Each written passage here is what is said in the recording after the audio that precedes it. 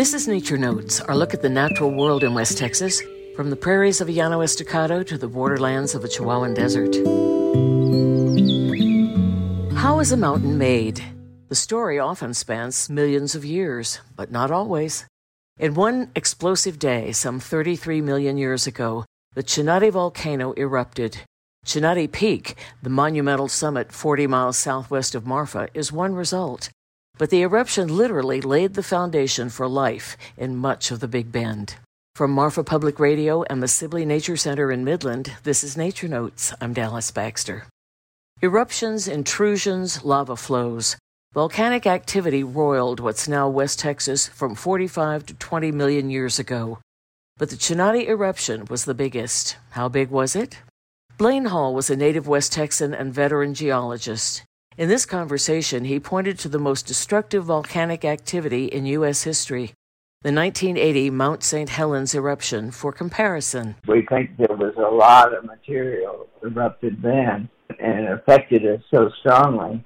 You look at the amount of volume of material that was erupted at St. Helens, and then you look at the amount of material that was erupted at the Chinati, and the Chinati is 1,000 times larger. The Chinati volcano is thought to have produced a pyroclastic flow, a chaotic mixture of rock, gas, and ash.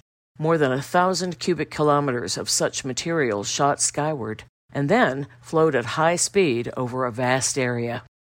The largest volcanic eruption in recorded human history was Indonesia's Mount Tambora in 1815. Its pyroclastic flow killed at least 10,000. And the ash it ejected triggered the year without a summer. Global temperatures dropped and harvests failed in Europe. The Chinati eruption was 5 times larger than Mount Tambora. The Chinati Mountains themselves are a caldera, the collapsed jumble that remained after the eruption. But that eruption spread molten rock and ash in an area from south of present-day Alpine to near Van Horn, which endures in rocks called the Mitchell Mesa Formation. The formation is up to 255 feet thick. If you live in Marfa, it's the ground on which you stand. The volcanic formation constitutes the Marfa Plateau, a high prairie expanse that's been a boon to pronghorn and grassland birds for millennia, and more recently for ranchers. The English Romantic poets spoke of the intimate connection between the sublime and the terrifying in a natural phenomena that strains human comprehension.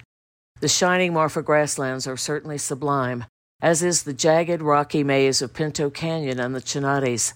That beauty is tied to the volcanic terror of the most explosive day in West Texas history.